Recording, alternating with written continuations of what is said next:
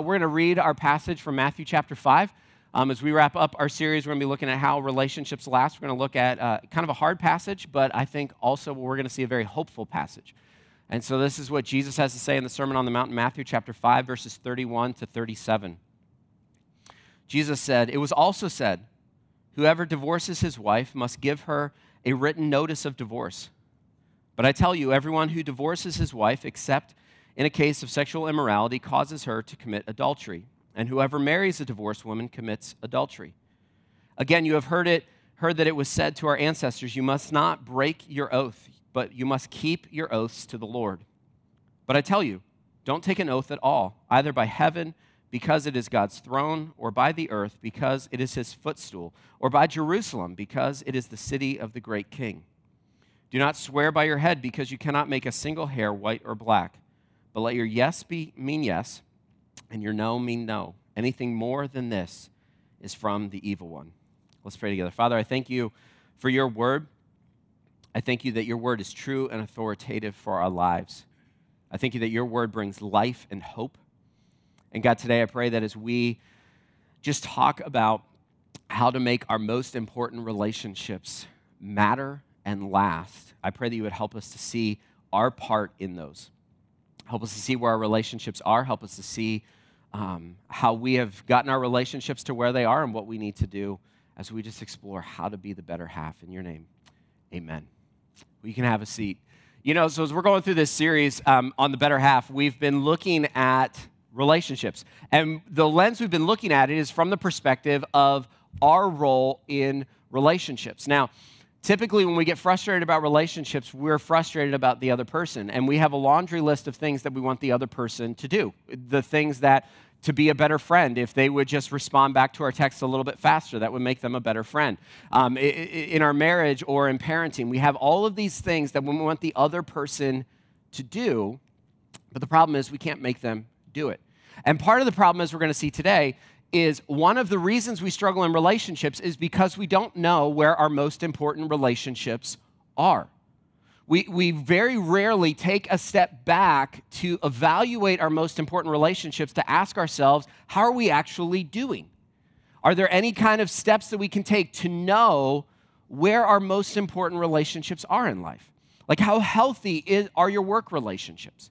How healthy are the relationships at school with your friends or teachers? How healthy are your relationships within your immediate family or your extended family? And so we rarely take a step back. And the reason is because, let's be honest, starting relationships is way more fun than maintaining relationships.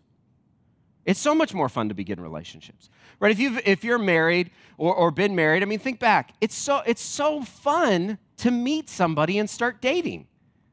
Like, all these things are new, right? You're falling in love. If you're in high school or in college, I mean, it's so great to meet people. And because when you meet people, you get to decide the kind of person you want to present to them. You get to decide, like, whether or not, am I going to really be truthful here, or am I just going to, like, I'm going to make sure I always look great, right? There's kind of like a big step in a dating relationship, especially for men. I don't know for women, but especially for men, when you see her without makeup. That's like a monumental moment, right? Because it's fun to start relationships. It's fun to start things new. And I love what Andy Stanley says. He says that falling in love only requires a pulse. That's all it requires. It just requires a pulse. It doesn't require very much, but making friendships last requires something different than starting friendships. Making a marriage last, making a parenting relationship last and stay healthy as kids grow takes some different muscles than just starting out a relationship. And the thing is that we're really good, most of us, at starting relationships. And in Matthew chapter 5, 6, and 7, Jesus actually lays out a vision for living in the kingdom of God. Now, Matthew 5, 6, and 7 is known as the Sermon on the Mount. It's the longest recorded message that Jesus gave in the Gospels. And in Matthew 5, 6, and 7, what Jesus is showing us is really simple, is how to flourish, how to thrive as humans. That is the message of the Sermon on the Mount. What Jesus' plan, what Jesus' vision for us to thrive when it comes to money, when it comes to relationships, when it comes to how we interact with the opposite sex, how to thrive and flourish in life. And really, how to flourish, as we're going to look at today, in relationships. And so Jesus is showing us this is what it looks like to flourish. Now, one of the questions that was presented by the Pharisees numerous times to Jesus had to do with marriage and divorce and adultery. We'll look in a couple of weeks that there was a story in the Gospel of John where a woman is caught in adultery and they bring her to Jesus and say, what should we do? Here's what the law says, what should we do? Now notice, as we'll see in a couple of weeks, there's no guy with her, it was just the woman. And Jesus has some really interesting responses to the Pharisees. And so as he starts off in verse 31, he says, it was also said, whoever divorces his wife must give her a written notice of divorce. Now, when Jesus is starting the Sermon on the Mount, he's continuing a conversation that began earlier somewhere. And so Jesus says, hey, we were talking about this. The Pharisees have asked about this. This is what the law says. This is what the law of Moses says. You've heard it said. But verse 32, but I tell you, everyone who divorces his wife, except in a case of sexual immorality, causes her to commit adultery. And everyone who marries a divorced woman commits adultery. Again, you have heard that it was said to our ancestors, you must not break your oath, but you must keep your oaths to the Lord. But I tell you, don't take an oath at all, either by heaven, because it is God's throne, or by the earth, because it is his footstool, or by Jerusalem, because it is the city of the great king. Do not swear by your head, because you cannot make a single hair white or black. But let your yes mean yes, and your no mean no. Anything more than this is from the evil one. And so when Jesus answers these questions, and it happens all throughout the Gospels, the Pharisees come to Jesus, people come to Jesus and say, Jesus, let's talk about divorce. And Jesus says, no, let's talk about relationships. So Jesus changes what the context of the conversation is about. Because throughout the Gospels, the Pharisees would come to Jesus and say, Jesus, the law says this about divorce. What do you think? The law says this about adultery. What do you think? Now, here's the thoughts of the first century. This is incredibly important to this context. In the Jewish rabbinical schools, there were two thoughts when it came to marriage and divorce. Divorce could be granted only in the case of sexual immorality, was one school of thought. In another school of thought, divorce could be granted simply because a husband stopped liking his wife, she burned dinner, she did something he didn't like. And so you had these two schools of thoughts that competed. Now, as you start to see the dynamic, especially if you're a woman, there's not a place for you to move forward in divorce if there's any kind of adultery or any kind of abuse or anything like that. And so Jesus says, okay, I understand that you want to talk about divorce, but Jesus says, let's talk about relationships. Let's talk about what it means to be committed in a relationship. Let's talk about what it means, what that actually looks like, which is a different conversation than what the Pharisees want to have. It's a different conversation than what they want to have. Now, even in our culture, many times when we talk about relationships, let's just take friendships. It's very easy for us to look at friendships through the lens of, well, it just kind of faded away. And friendships fade away. That happens a lot of times. Friendships, as much as we don't want to admit it, are a case of proximity. And so Jesus says, okay, let's talk about this. And here's the reality. I remember a few years ago in Tucson, we preached through the book of Malachi. And if you know your Old Testament, you know that in Malachi, there's a verse that says God hates divorce. And one of the questions that came up at our run-through this week is just how do we handle that in our culture? How do we handle that verse as followers of Jesus?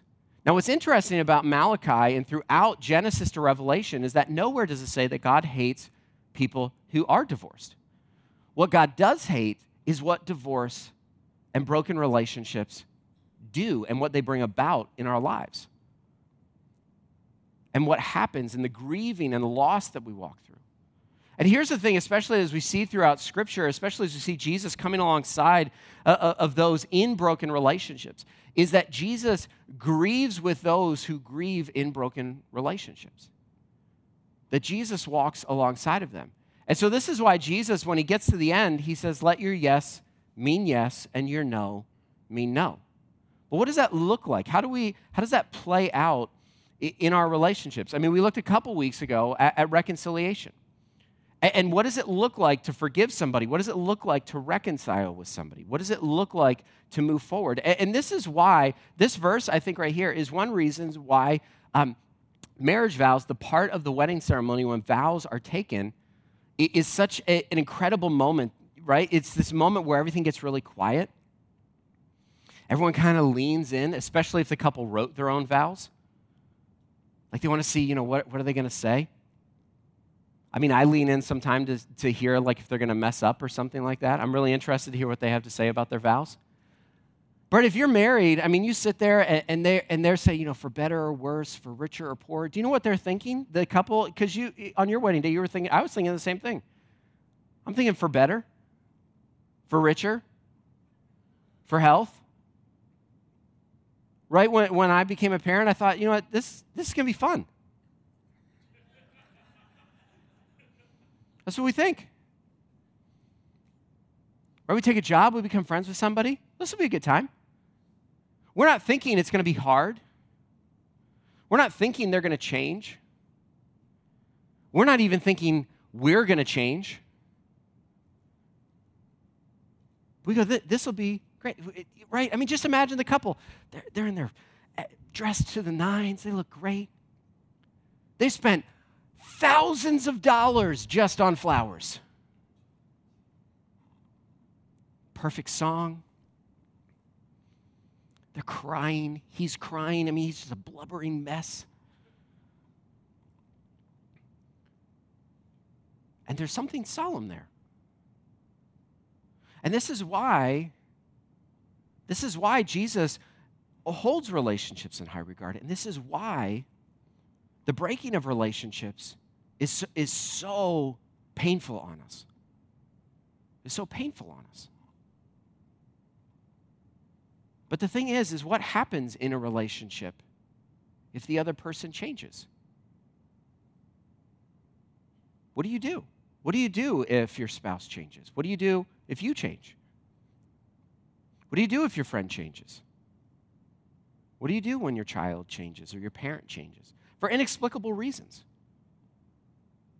See, I love what theologian Stanley Hauer says, is one of my favorite quotes on marriage. He says, for marriage, being the enormous thing it is, means we are not the same person after we have entered it. The primary challenge of marriage is learning how to love and care for the stranger to whom you find yourself married. And that applies to all relationships. Because have you ever noticed that throughout a year, you'll maybe look at your spouse or look at your friend and go, you seem different. Like what happened? Like all of a sudden, there's kind of this evolution to our lives. There's life stages that happen. There are things that shift in our hearts. All of a sudden, we feel different about our bodies, and so that impacts how we interact with other people and how we respond to other people. We're getting less sleep, and we have, aches and pains we didn't have before, and so that's really kind of like changing how we do things. And now all of a sudden, our hormones are starting to move in different ways, and we're going, man, this is like, why can't I sleep? Like, I'm really tired, and then I'm like really angry all the time, and then I'm hungry, and like then I'm crying, and like I don't know what to do, and then the guys are like, well, I don't know what to do with her either, and and so we look at the other person, and I've sat across the table from countless people, and they've said to me, the person I'm married to right now is not at all the person that I married. And I'm like, yeah. But it's also kind of shocking to us. Like, our kids had their first school dance that they ever went to because we homeschooled them throughout their lives till we moved here. And I stood there this past week, and I'm like, I'm really totally not prepared for, this change. Because I stood there, and I was like, now my son's taller than me, and, it's a different relationship now. And here's the thing. When the relationship shifts like that, we're caught off guard. When the person changes, we're caught off guard. And a lot of that has to do with the fact that I think we don't step back to ask where our relationships actually are. And for us to get to the place in relationships to hold to commitments we make to the other person means we have to take stock of where we are. We have to take stock of where things are. Now, a few years ago, I was leading a cohort of small business owners and church planters. And every month we would get together, we read books together, we talked through case studies together. And one of the books that we read through that created enormous amount of discussion is a book called Predictable Success. And if you're a business leader, you maybe have read it before, but it goes through the life cycle of organizations. Now, what was fascinating as we were discussing this book, I had read it numerous times before I led this group through it, is that there's a graphic that's going to come up on the screen here, and it goes through, these are the 7 stages of an organization and a team. And as I looked at this, as we were sitting there that day and we're discussing, where our church plants were or where our organizations and teams were, I looked at this and I thought, this is actually a graph for every relationship. This actually describes the life cycle of every relationship. It was absolutely fascinating to me because at the very top is you have predictable success. This is where everybody in work wants to be. At work, for example, predictable success is where you're using all of your gifts. You're getting paid what you think you're worth. You love that you get to work at home or you get to work in your office. You love the people you're working with. It's just kind of like you go in and you think, I can't believe I get paid to do this. Like it's that kind of a job. It's just easy. Now, some of us are there in our work, but some of us aren't.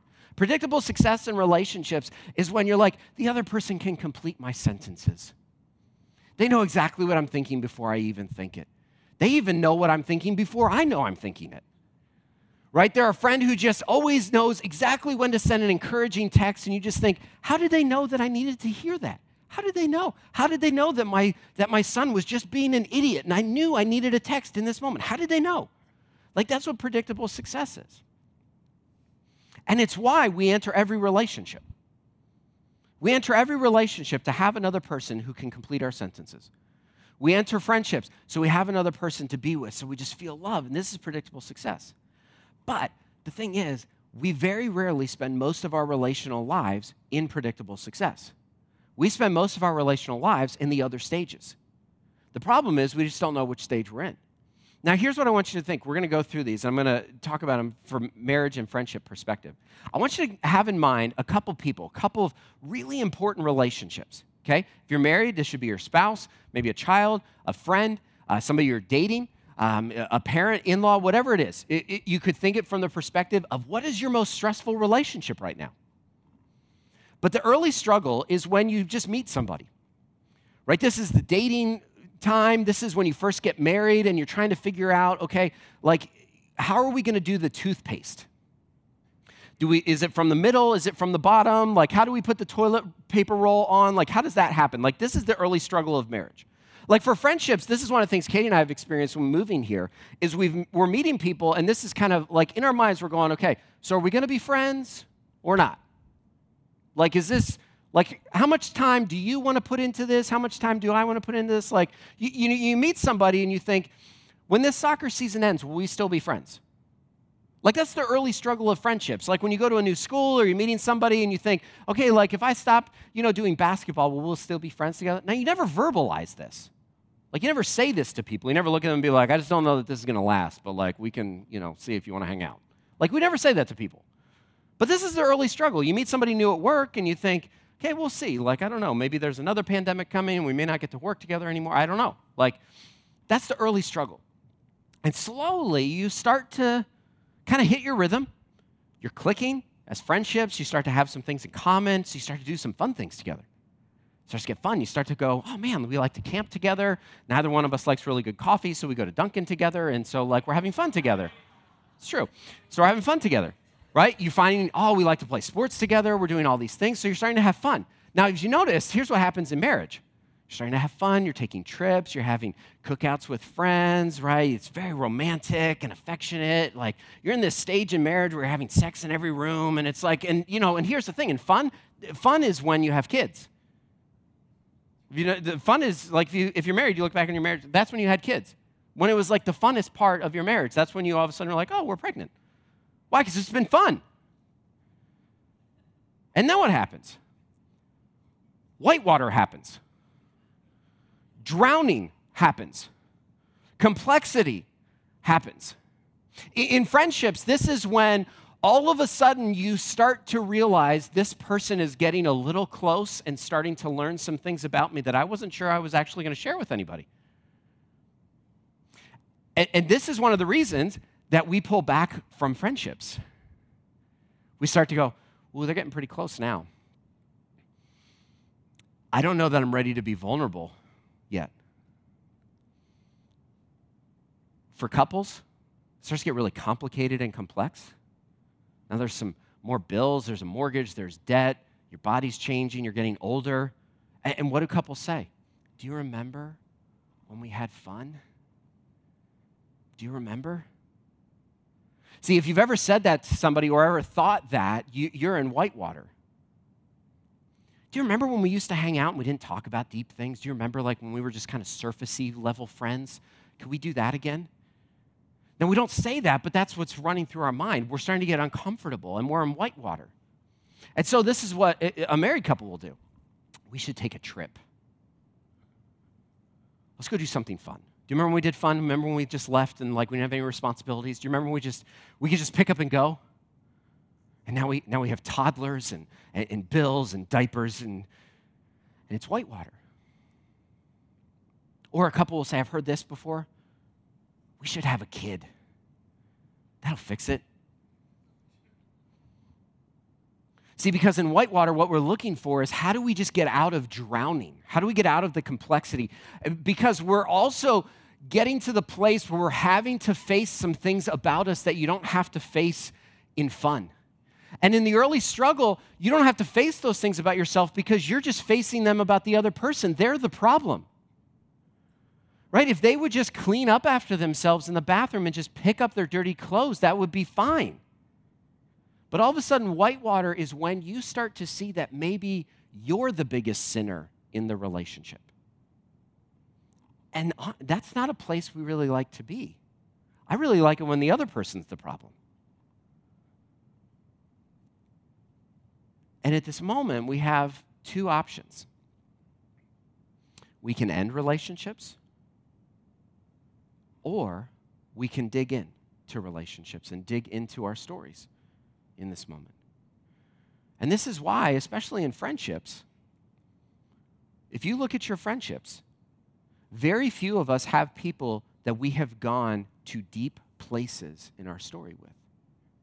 Very few people get close enough to know us. See, and when you do, when you get to that place, that's when you're able to say, they know exactly what I'm thinking before I think it. They know exactly what I need. Why? Because that's predictable success. That's a healthy place. That's a healthy relationship. That's a healthy friendship. That's a place where you have moved closer to the other person and they have moved closer to you. That's a place where you have bared your soul to somebody and they didn't run. And that's predictable success. Now, here's what happens. It's very hard to stay there because the things that get us into predictable success aren't always the things that keep us there. Because slowly, we get comfortable. Things are just happening. And if we're not careful, we simply move into treadmill. A treadmill is exactly what it sounds like. It's just a monotonous ride. You don't see anything new. You can go at any speed you want. This is when life is just happening. Have you ever had this season where you just kind of look back and you go, I don't even know like what we've done in the last couple of weeks. It just feels like life has just happened. Like I don't remember the last time that like we had a date night. I don't remember the last time that I actually had a deep conversation with somebody. I don't even remember when was the last time we even hung out and like had dinner together. When was the last time we had like a game night and just had fun together? When was the last time we even like did a hike or have a hobby? It's just treadmill. And the thing is that many of us find our relationships, our most important relationships, can stay in treadmill for a long time. And we just keep going. And slowly, as we keep going, if you think of a car that just keeps spinning its wheels, what happens? You end up in a rut. Now, the thing about this side of the life cycle, of the treadmill, the big rut, and the death rattle, many times in relationships, we think if any of our relationships are in these stages, that's just it. They're over. But the reality is that a relationship never needs to end in one of these stages. It just means something drastic or different might need to happen. And the thing is you can stay on treadmill, you can stay in the big rut in your relationships for a very long time. You can spin your wheels in a car and just get deeper in the mud. You can stay in these places. But what's interesting is that for many of us in our most important relationships, it isn't until we hit the big rut that we see something, that we look for something. Or we think, oh, we should go to counseling, we should work on this. Now, here's the thing. If you were to ask some of your closest friends to evaluate your relationship, they would be able to tell you where it is better than you could, I bet.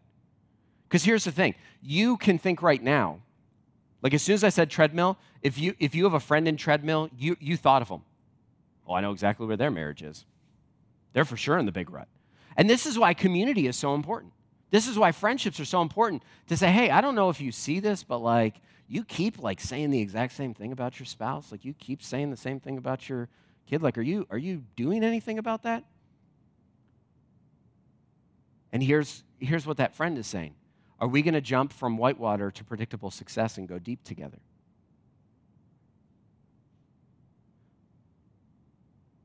Here's how some of us will respond to that. Well, it's not that bad. It's not a really big deal. Yeah, I mean, or we get defensive about it. We'll try to like push it off and push them away. Or maybe we'll say, you know what, I'm going to join a different small group. My schedule changed. It was just really surprising. It just happened that way. Why? Because they're getting a little bit too close. Getting a little bit too close. I remember one time we were sitting in a small group, and I was in a group with two other guys. It was just a kind of smaller accountability group. And we were doing our prayer request, and I shared it, and the one guy looked at me. He's like, Josh, he's like, I'm totally fine to like keep praying for that, but like that's been your prayer request for 8 months, so like when are you going to talk to that person? I'll be honest, my first thought was to get up and leave. And then my second thought was, well, who do you think you are? Like, should we evaluate your prayer request? I got really defensive. But then, just by God's grace, the Holy Spirit was just like, you really do need to do something about that. Like, see, but that's what happens in treadmill and the big rut. We just go through the motions. And slowly we get to this place, especially if you're married, you get to this place where you're just roommates living in the same house.